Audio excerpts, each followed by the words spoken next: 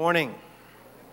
It is good to be with you here today, worshiping our Lord and Savior together here at Ivy Creek Baptist Church. And I just want to go on record again this week by saying thank you to Pastor Dave for pinch hitting for me last week, sort of at the last moment, as I was recovering from what was supposed to be minor eye surgery.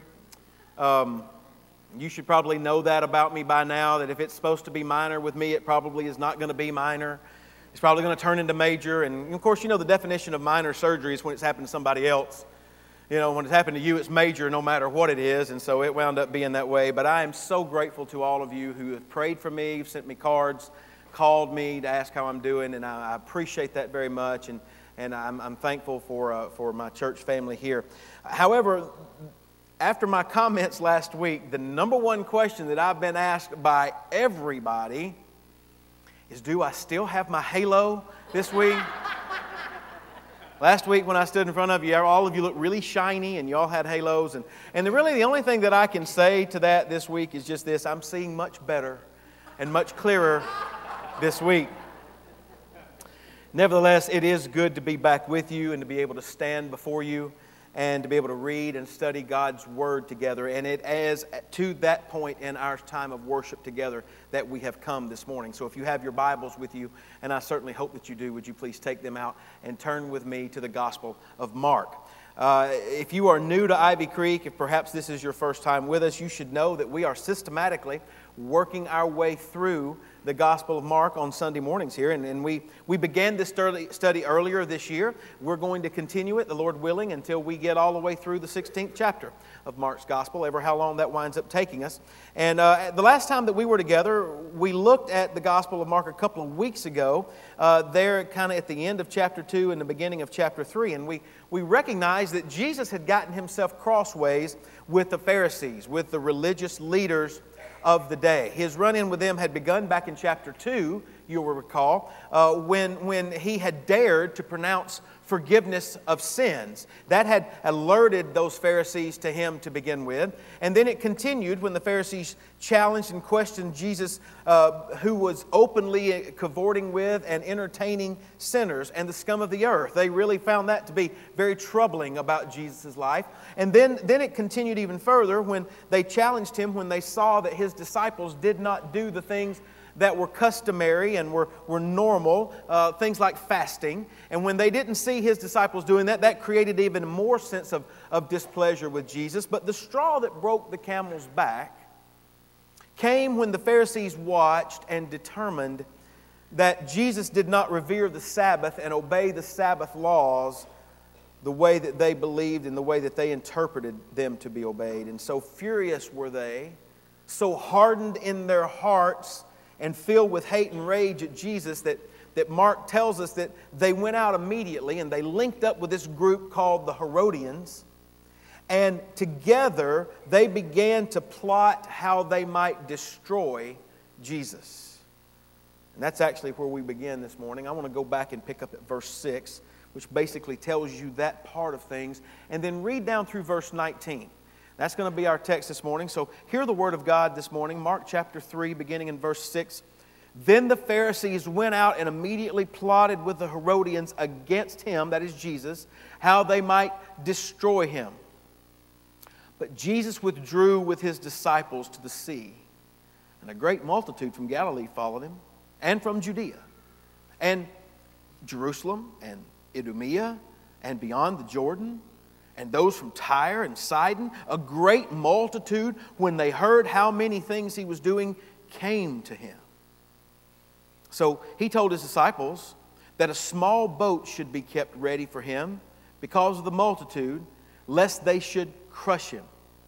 For he healed many, so that as many as had afflictions pressed about him to touch him. And the unclean spirits, whenever they saw it, fell down before him and cried out, "You are the Son of God."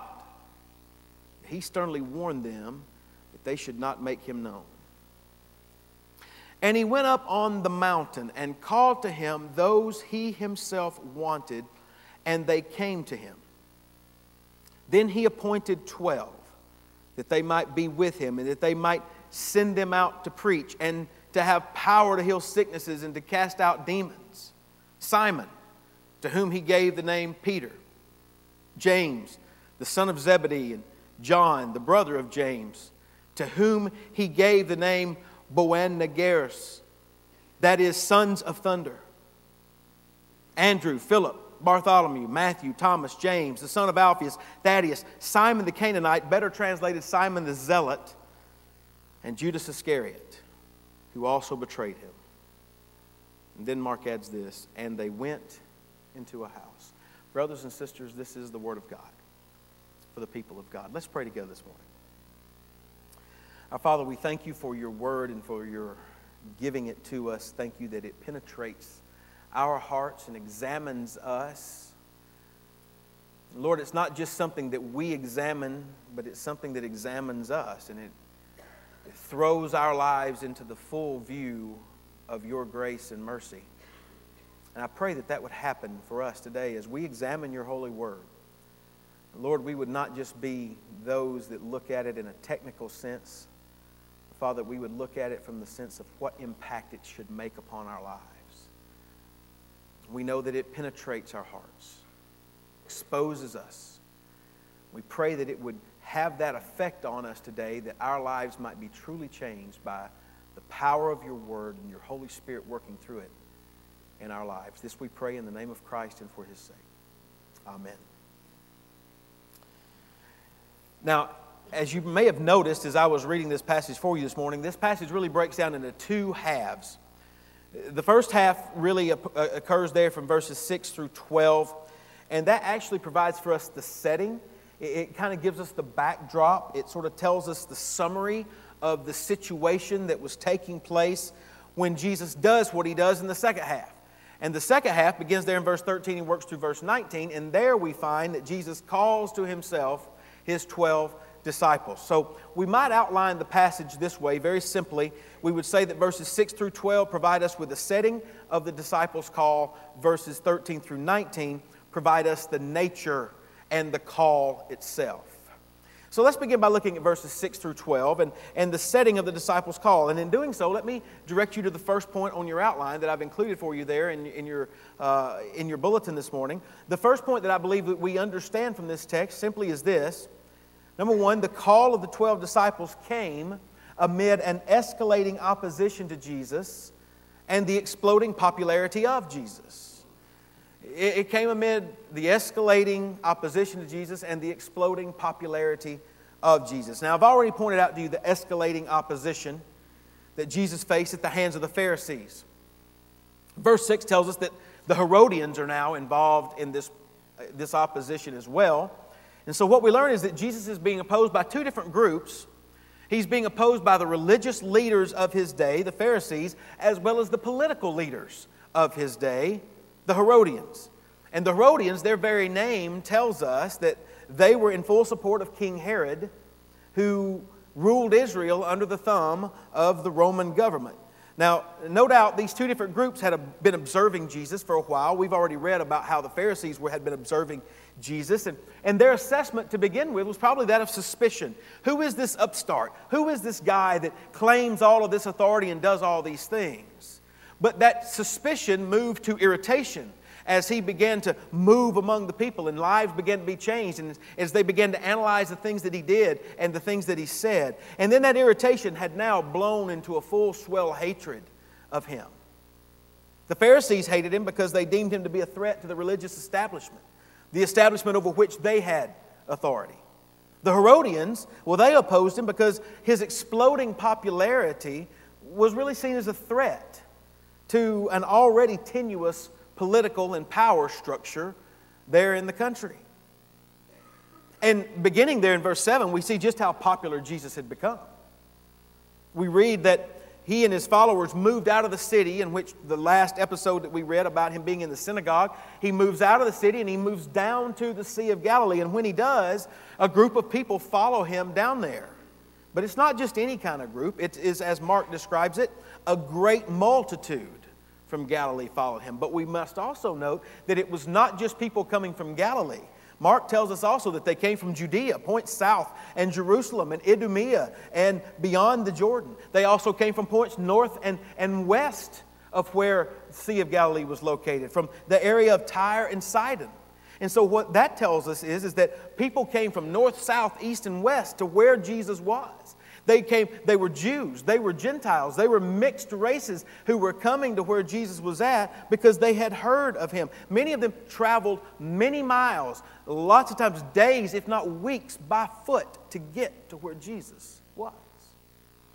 And though you already know this, it bears contemplating that all this news about Jesus, His reputation for being a teacher and a healer, all of that news had gotten to these outlying areas without the aid of newspapers, cell phones, the internet, any of the ways that we communicate and read things today.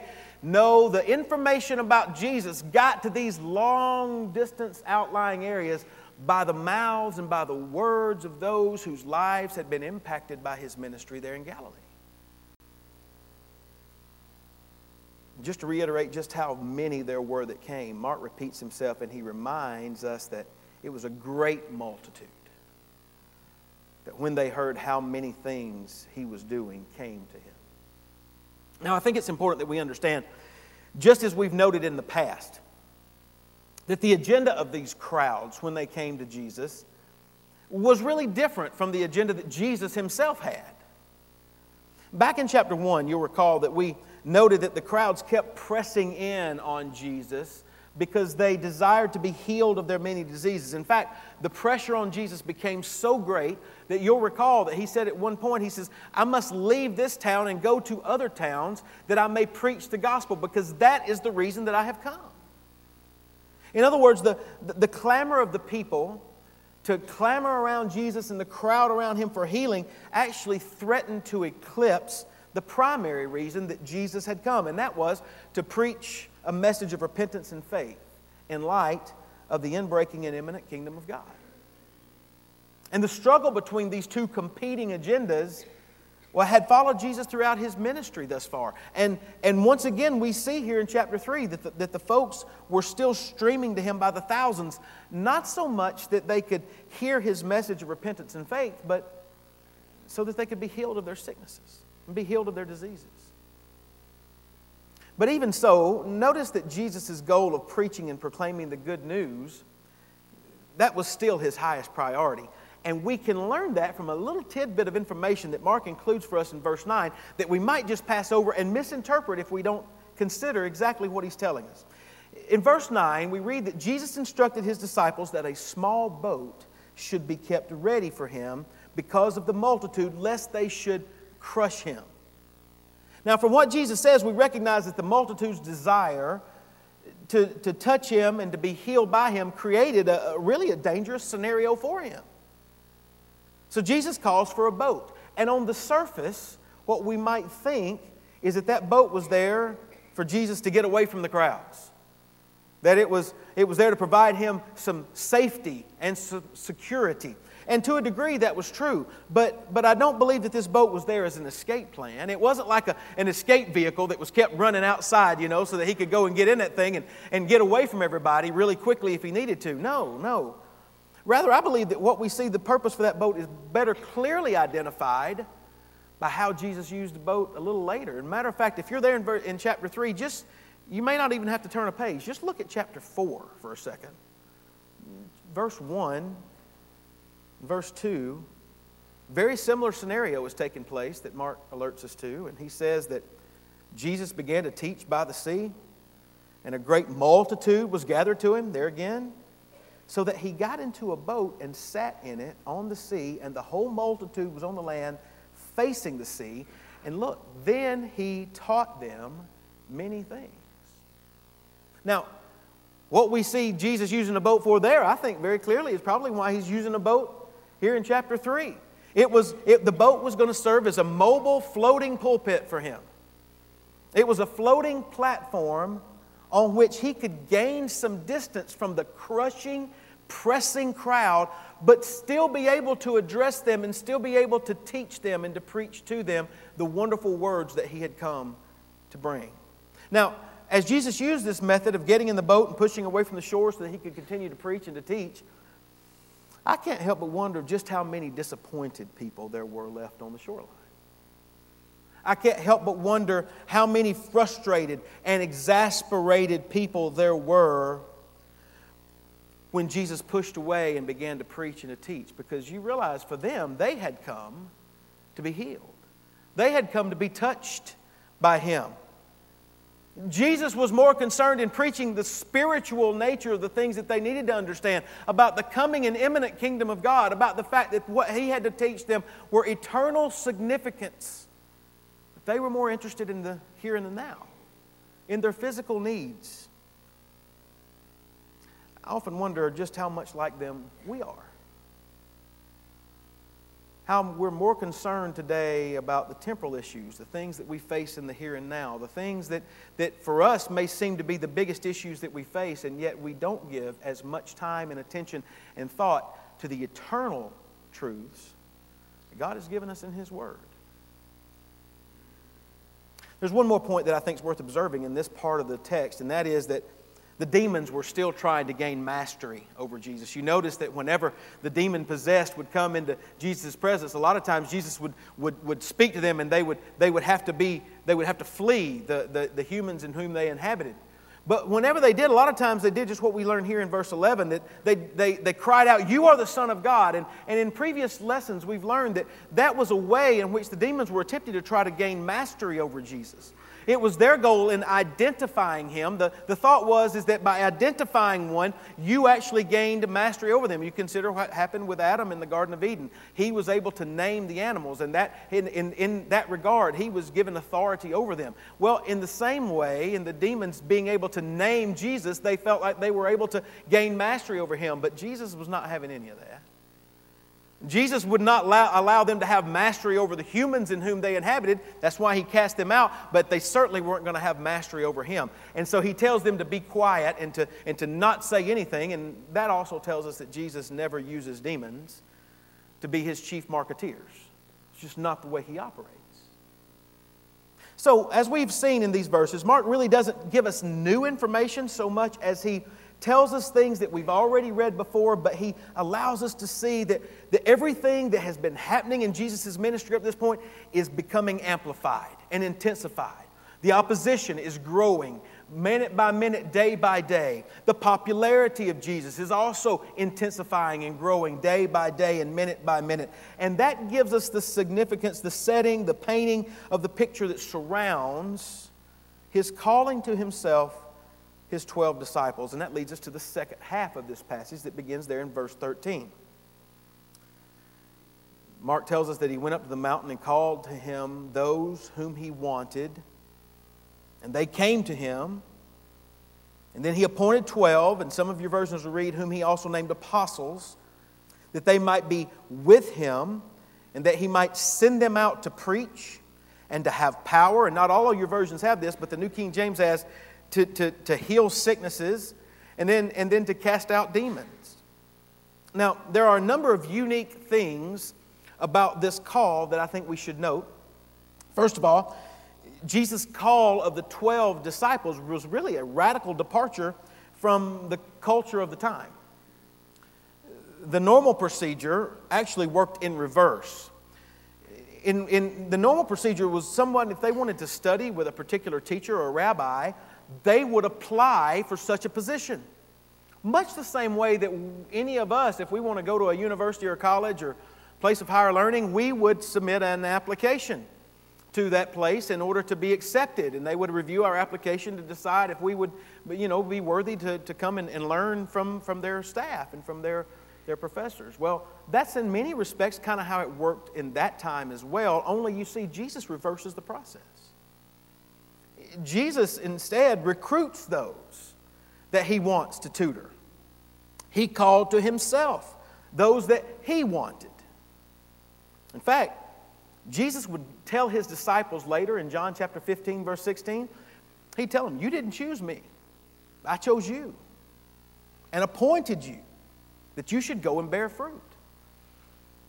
In fact, John chapter 15, verse 16 is a commentary really on exactly what takes place here in Mark chapter 3. It summarizes it for us. But what I want to draw your attention to is the model of discipleship that Jesus employed. It's a plan that he put in place with his disciples that I think is worthy of our contemplation this morning. Notice the next point on your outline, point number 2, and also the very first subpoint underneath that, subpoint A. Notice this: Jesus' call of the 12 disciples led to their being appointed as apostles who would, A, be with him. In other words, Jesus' first priority for those that he called was simply for them to be with him, to accompany him, to shadow him, to be there with him as they watched his every move. Now, one author that I read this week said it this way. I wish I had come up with this, but I didn't. But he said this: in a world of do, Jesus wants us first to be. Think about that. In a world that is characterized by doing, Jesus' first concern is that we be. And here, he tells us his first concern for his disciples is that they be with him. That's exactly how he begins here. He called them to be with him, that they might be learners, that they might be students who watched him. It should be noted that at least 5 of them, we know, Simon Peter, Andrew, James, John, Levi, also known as Matthew, they had been with him up to this point already, at least in some capacity. It's quite likely that all 12 of these disciples had at some point been with Jesus. But here, Jesus' call upon them is even more specific. He's calling them to an even greater commitment. In fact, Derek Thomas writes that they, along with the other disciples that Jesus called to him, were going to join the equivalent of the spiritual Marines. They would eat with him. They'd have breakfast with him. They'd have lunch with him. They'd rest with him. They'd listen to him talk as they would walk along the road, along the Sea of Galilee, and as they would make their journey down south to Jerusalem. He goes on to write, he says, they'd listen to extraordinary sermons that he would preach. And he says this, and some of the most profound things they'd ever heard would be those sermons that would move them to the very core of their being. As I said, in a world of do, Jesus first wanted his disciples to be. But I think it's also important we note that being absolutely leads to doing. In fact, note the next 2 subpoints under your point number 2 there. Jesus' call of the 12 disciples led to their being appointed as apostles who would B, go out and proclaim him, and C, exercise his authority. That's what Mark tells us at the end of verse 14 and the beginning of verse 15. In other words, having spent time with Jesus, having watched him, having learned from him, his disciples were then appointed to be apostles who would be sent out to do the things that Jesus did. As apostles, which that term literally means they were ones who were sent out to fill the roles of a special messenger on Jesus' behalf.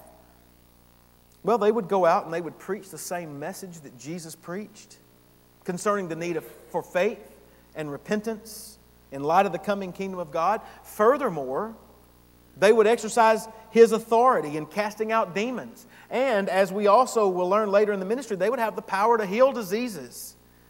All of this proved once again that the authority of God's kingdom, when it broke in, it invaded and it overwhelmed and it overpowered the kingdom of darkness and the kingdom of Satan. And these 12 apostles were sent out with that same authority. So this was Jesus' ministry model. He called 12 to him to be with him, to spend time with him, to learn from him, and then he would send them out as his special messengers who would carry his special message of salvation and who would go in his special power and authority. Now, having given us this ministry model, Mark goes on to list for us the names of the 12 that Jesus called to him. And including Mark's list here in chapter 3, we have 4 such listings in the New Testament that identify for us the 12 disciples. You get another one in Matthew chapter 10. There's another one in Luke chapter 6. And then Luke repeats those who were called in Acts chapter 1 in the context of Judas being replaced by a man named Matthias. And so he lists the names of those 12 again for us there. I learned the names of the 12 disciples through a song. Some of you may know it. If you do, you get a chance to sing it. I learned it from my 5th grade teacher in school. And that's been like 100 years ago. And it stuck. And it goes like this. There were 12 disciples Jesus called to help him. Simon, Peter, Andrew, James, his brother John, Philip, Thomas, Matthew, James the son of Alphaeus, Thaddeus, Judas, Simon, and Bartholomew. We're his disciples too. We're his disciples too. Wherever we may go, we are his disciples too. We're his disciples too. We're his disciples too. Wherever we may go, we are his disciples too. Now, you aren't charged for that. That's free.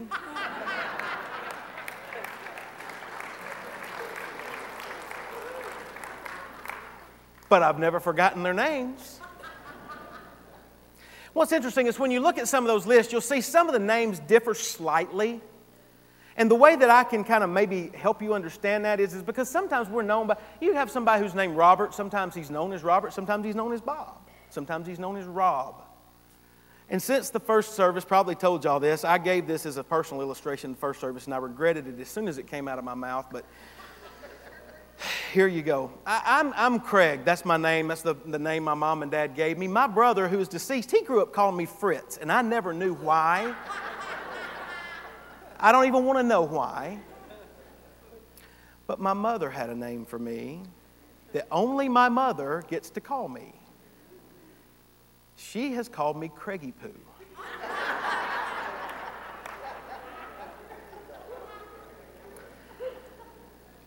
The reason that I tell you all of that is because sometimes people are known by other names by different people. And so when you read these lists of disciples, you may see slight differences, but just recognize that some may call it Matthew, others may call him Levi. It's the same person. Here's the point. What's interesting about this list that Mark includes for us and that Matthew and Luke include for us is that this list of men that Jesus called, well, they were not men who most people would have chosen to be their disciples. These were not the erudite. These were not the educated. These were not the well-connected statesmen in the land of Israel. No. Neither were they religious leaders. Not a one of them was a Pharisee. Not a one of them was a scribe. They were all simply blue-collar kind of ordinary Galileans who, by the way, always had a negative connotation because in Galilee they sort of had an accent. And so everybody just sort of thought ill of them because they couldn't pronounce their words exactly the way the rest of Palestine did. These were just normal, everyday kind of guys. In fact, some scholars tell us just how young they were. They point to the fact that they believe that these 12 disciples were probably late teenagers, at the most early 20s, and that John, the youngest, could have been as young as 14 when Jesus called him. Furthermore, from what we know about this group is that they were a very diverse group. Yes, there were at least two sets of brothers in this group, but there was also this guy named Simon the Zealot. Simon the Zealot was someone who, by his very name, tells us that he would have hated the Roman government. In fact, so zealous was he that many suggest that he had likely engaged in activities and uprisings against Rome. Imagine just how excited he would have been to be in a group with a man named Levi, who had been employed by the Roman government to collect taxes from the Jewish people. To say the least, this was a motley crew, formed of fishermen, tradesmen, radical types. There was at least a couple of mama's boys in the bunch. Little about this group would have impressed anyone. And in fact, we find that in Acts chapter 4, verse 13. When they looked at some of the disciples that were walking around, the assessment of the people were all that they were just common, uneducated, ordinary men. I came across this fictional letter that was written by the Jordan Management Consultant Group, who wrote an assessment to Jesus based upon his calling of these disciples. Their assessment of Jesus' call was this. They said, "Dear sir, it is the staff opinion that most of your nominees are lacking in background education and vocational aptitude for the type of enterprise you are undertaking. They do not have the team concept, and we would recommend that you continue your search for persons of experience in managerial ability and proven capability. Simon Peter, for example, is emotionally unstable and given to fits of temper. Andrew has absolutely no qualities for leadership. The two brothers, James and John, the sons of Zebedee, place personal interest above company loyalty. Thomas demonstrates a questioning attitude that would tend to undermine morale. We feel that it is our duty to tell you that Matthew, also known as Levi, had been blacklisted by the Greater Jerusalem Better Business Bureau. James, the son of Alphaeus, and Thaddeus definitely have radical leanings, and they both registered a high score on the manic-depressive scale. One of the candidates, however, shows great potential. He's a man of ability and resourcefulness. He meets people well. He has a keen business mind, has contacts in high places. He's highly motivated, ambitious, and responsible. We recommend Judas Iscariot as your controller and right-hand man. Now, as I said, this is a fictional letter, but it does give you insight, doesn't it, as to how we might assess people based upon our experiences and the things that we think are the most important characteristics and traits in people. What I want you to know is that Jesus chose these men, and He chose men that many of us would have never given a second look to. Philip Graham Ryken has commented this way. He says, by ordaining these 12 men, God was establishing a new Israel. Just as the 12 sons of Jacob founded the Old Testament people of God, so also the apostles established the foundation for God's new people in Christ. And he goes on to say, to this day, the church rests upon their ministry. That leads me to the last point that I want you to see this morning on your outline. The third point on your outline this morning is this. Jesus did not select His disciples based upon their credentials or significance, but used 12 ordinary men to bring the good news of God's salvation to the world.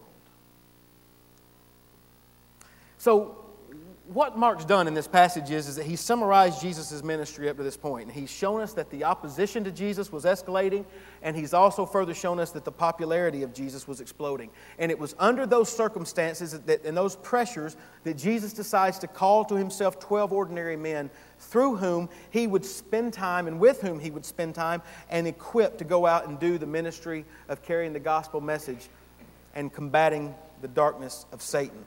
What remains for us this morning who read this passage of Scripture 2,000 years later is to ask ourselves this question. So what? What difference does all of this really make? What difference does what Mark has told us this morning and what Jesus did with 12 guys that we don't even know and don't know a lot about, what difference does that make in your life and in my life? What difference should it make in our lives? Well, to be sure, these 12 men were unique in their calling, and what we know is that the apostolic ministry of these men was unique to them, and it has not been replicated and repeated. But nevertheless, what we can know is that the calling of these 12 really teaches us some important things about our own service to Christ. And as that little song that I sang for you earlier made clear, we're His disciples too. Wherever we may go, if He calls us, we're His disciples too. You see, like those apostles, you and I, we're called to faith in Christ. And then we are also called to serve Him. And the model of ministry that Jesus employed with His disciples, He still uses that same model today. He calls us to be before He calls us to do. You may think, well, how can I be with Jesus? I mean, He's ascended to heaven. I can't be with Him. I can't walk the dusty roads of Israel with Him. I can't watch and see how He does things. I can't understand how His teaching. I'll never hear a sermon that He preached. All of those things may be true, but you know what you do have? You do have God's holy word. God's word has been left for us, and He has also given us the Holy Spirit to help us be able to understand His word so that when we read it, we can begin to understand about who Jesus is and spend time with Him in His word and in prayer. Perhaps spending time with Him means that's what you need to do, is spend more time reading His word, praying to Him. Perhaps it means studying personally for yourself and getting involved in a Sunday school class. We have numbers of those here at Ivy Creek. Many seats that are available for many of you to become involved with. Maybe you'd like to be in part of, maybe to be with him means being involved in more of one of the small group Bible studies that we have going on. The truth is, you can be as close to Jesus as you want to be. Because the Bible is clear. Jesus says, all who come to me, I will in no wise cast out. This passage also tells us that once we have been with Jesus, which, by the way, is never something that we graduate from. Graduations were taking place all day yesterday, and I was seeing all the posts. It's a wonderful experience to graduate. It's a great time. But I want you to know, if you're a disciple of Jesus, there's never a graduation. It's a continued learning and being with him all the days of your life. But then there will come that point when he sends us out to do. And when we go out in his authority to make an impact on the world by proclaiming the good news of the gospel. That doesn't mean that everybody's going to be a preacher. It doesn't mean that everybody is going to be a missionary to a foreign land. But it does mean that as his disciples, Jesus has called for us to take a stand for him, to be faithful in pointing others to the same grace that has saved us. And it should be noted that to do that, it very likely cost us. I mean, after all, we live in a culture that is increasingly familiar with Jesus, even if their only familiarity with him is as to use his name as a curse word. Nevertheless, Jesus is known in our culture today. Oftentimes, he's simply known as somebody who was a good man that lived a couple thousand years ago. He was a good man that taught good things, lived a good life, was a good example. But he is rarely known as being the only way, the only truth, and the only life, and the only way to the Father and eternal life comes through him. It's our responsibility to take that message to a lost world. And when we do recognize this, the exclusivity of that claim, well, oftentimes people become offended at Jesus because of that, and they become offended at those of us who carry that news to them. It's a claim that to come to him, you must abandon your hope in yourself. You must turn from all other affections. You must admit that you are a sinner who is not only unworthy of the salvation that is being offered to you, but you are unable to attain it for yourself. And oftentimes the message of the gospel is met with hostility and opposition. Yet, brothers and sisters, it is the only message that we have of hope that we can take to a lost world. Which is why the Lord still calls us. It's why he does just like he did with those first disciples. He calls us to come to him, to learn of him, to get to know him, and then to carry that message out into the world. And that leads me then to my sermon in a sentence this morning, which is this. In a world characterized by increased familiarity with Jesus, but also growing opposition to him, he still calls ordinary people like you and me to walk in intimate relationship with him and to proclaim his good news to the world. I don't know where you are this morning in relation to the Lord's call upon your life. Perhaps you still stand outside the faith. Perhaps you are still contemplating the truths of God's Word. If so, then I want you to know this morning that the Lord stands ready to save you and to forgive you of your sins if you will confess your sins, repent of them, and trust in him and in him alone to be your Savior. Perhaps you've done that, but perhaps you've not done much more. If so, then the Lord is calling you today to a deeper walk with him. Perhaps you need to spend more time reading and studying your Bible and in prayer. Perhaps you need to become involved in one of these Sunday school classes that we have here. That will provide you some accountability, will provide you some assistance from others who can help you grow in your faith. Or perhaps today the Lord is pressing you to go and to tell others about him. And maybe the Lord has placed someone specific on your heart this morning Perhaps His call means that He is leading you to become more bold in your testimony and living out your faith. I don't know specifically how this passage applies to every person in this room, but I do know this. The Lord still calls disciples, ordinary people just like you, just like me. And He does it so that He can change their lives by the power of the gospel of grace, and that through them, that same message may be taken to others whose lives He will also change.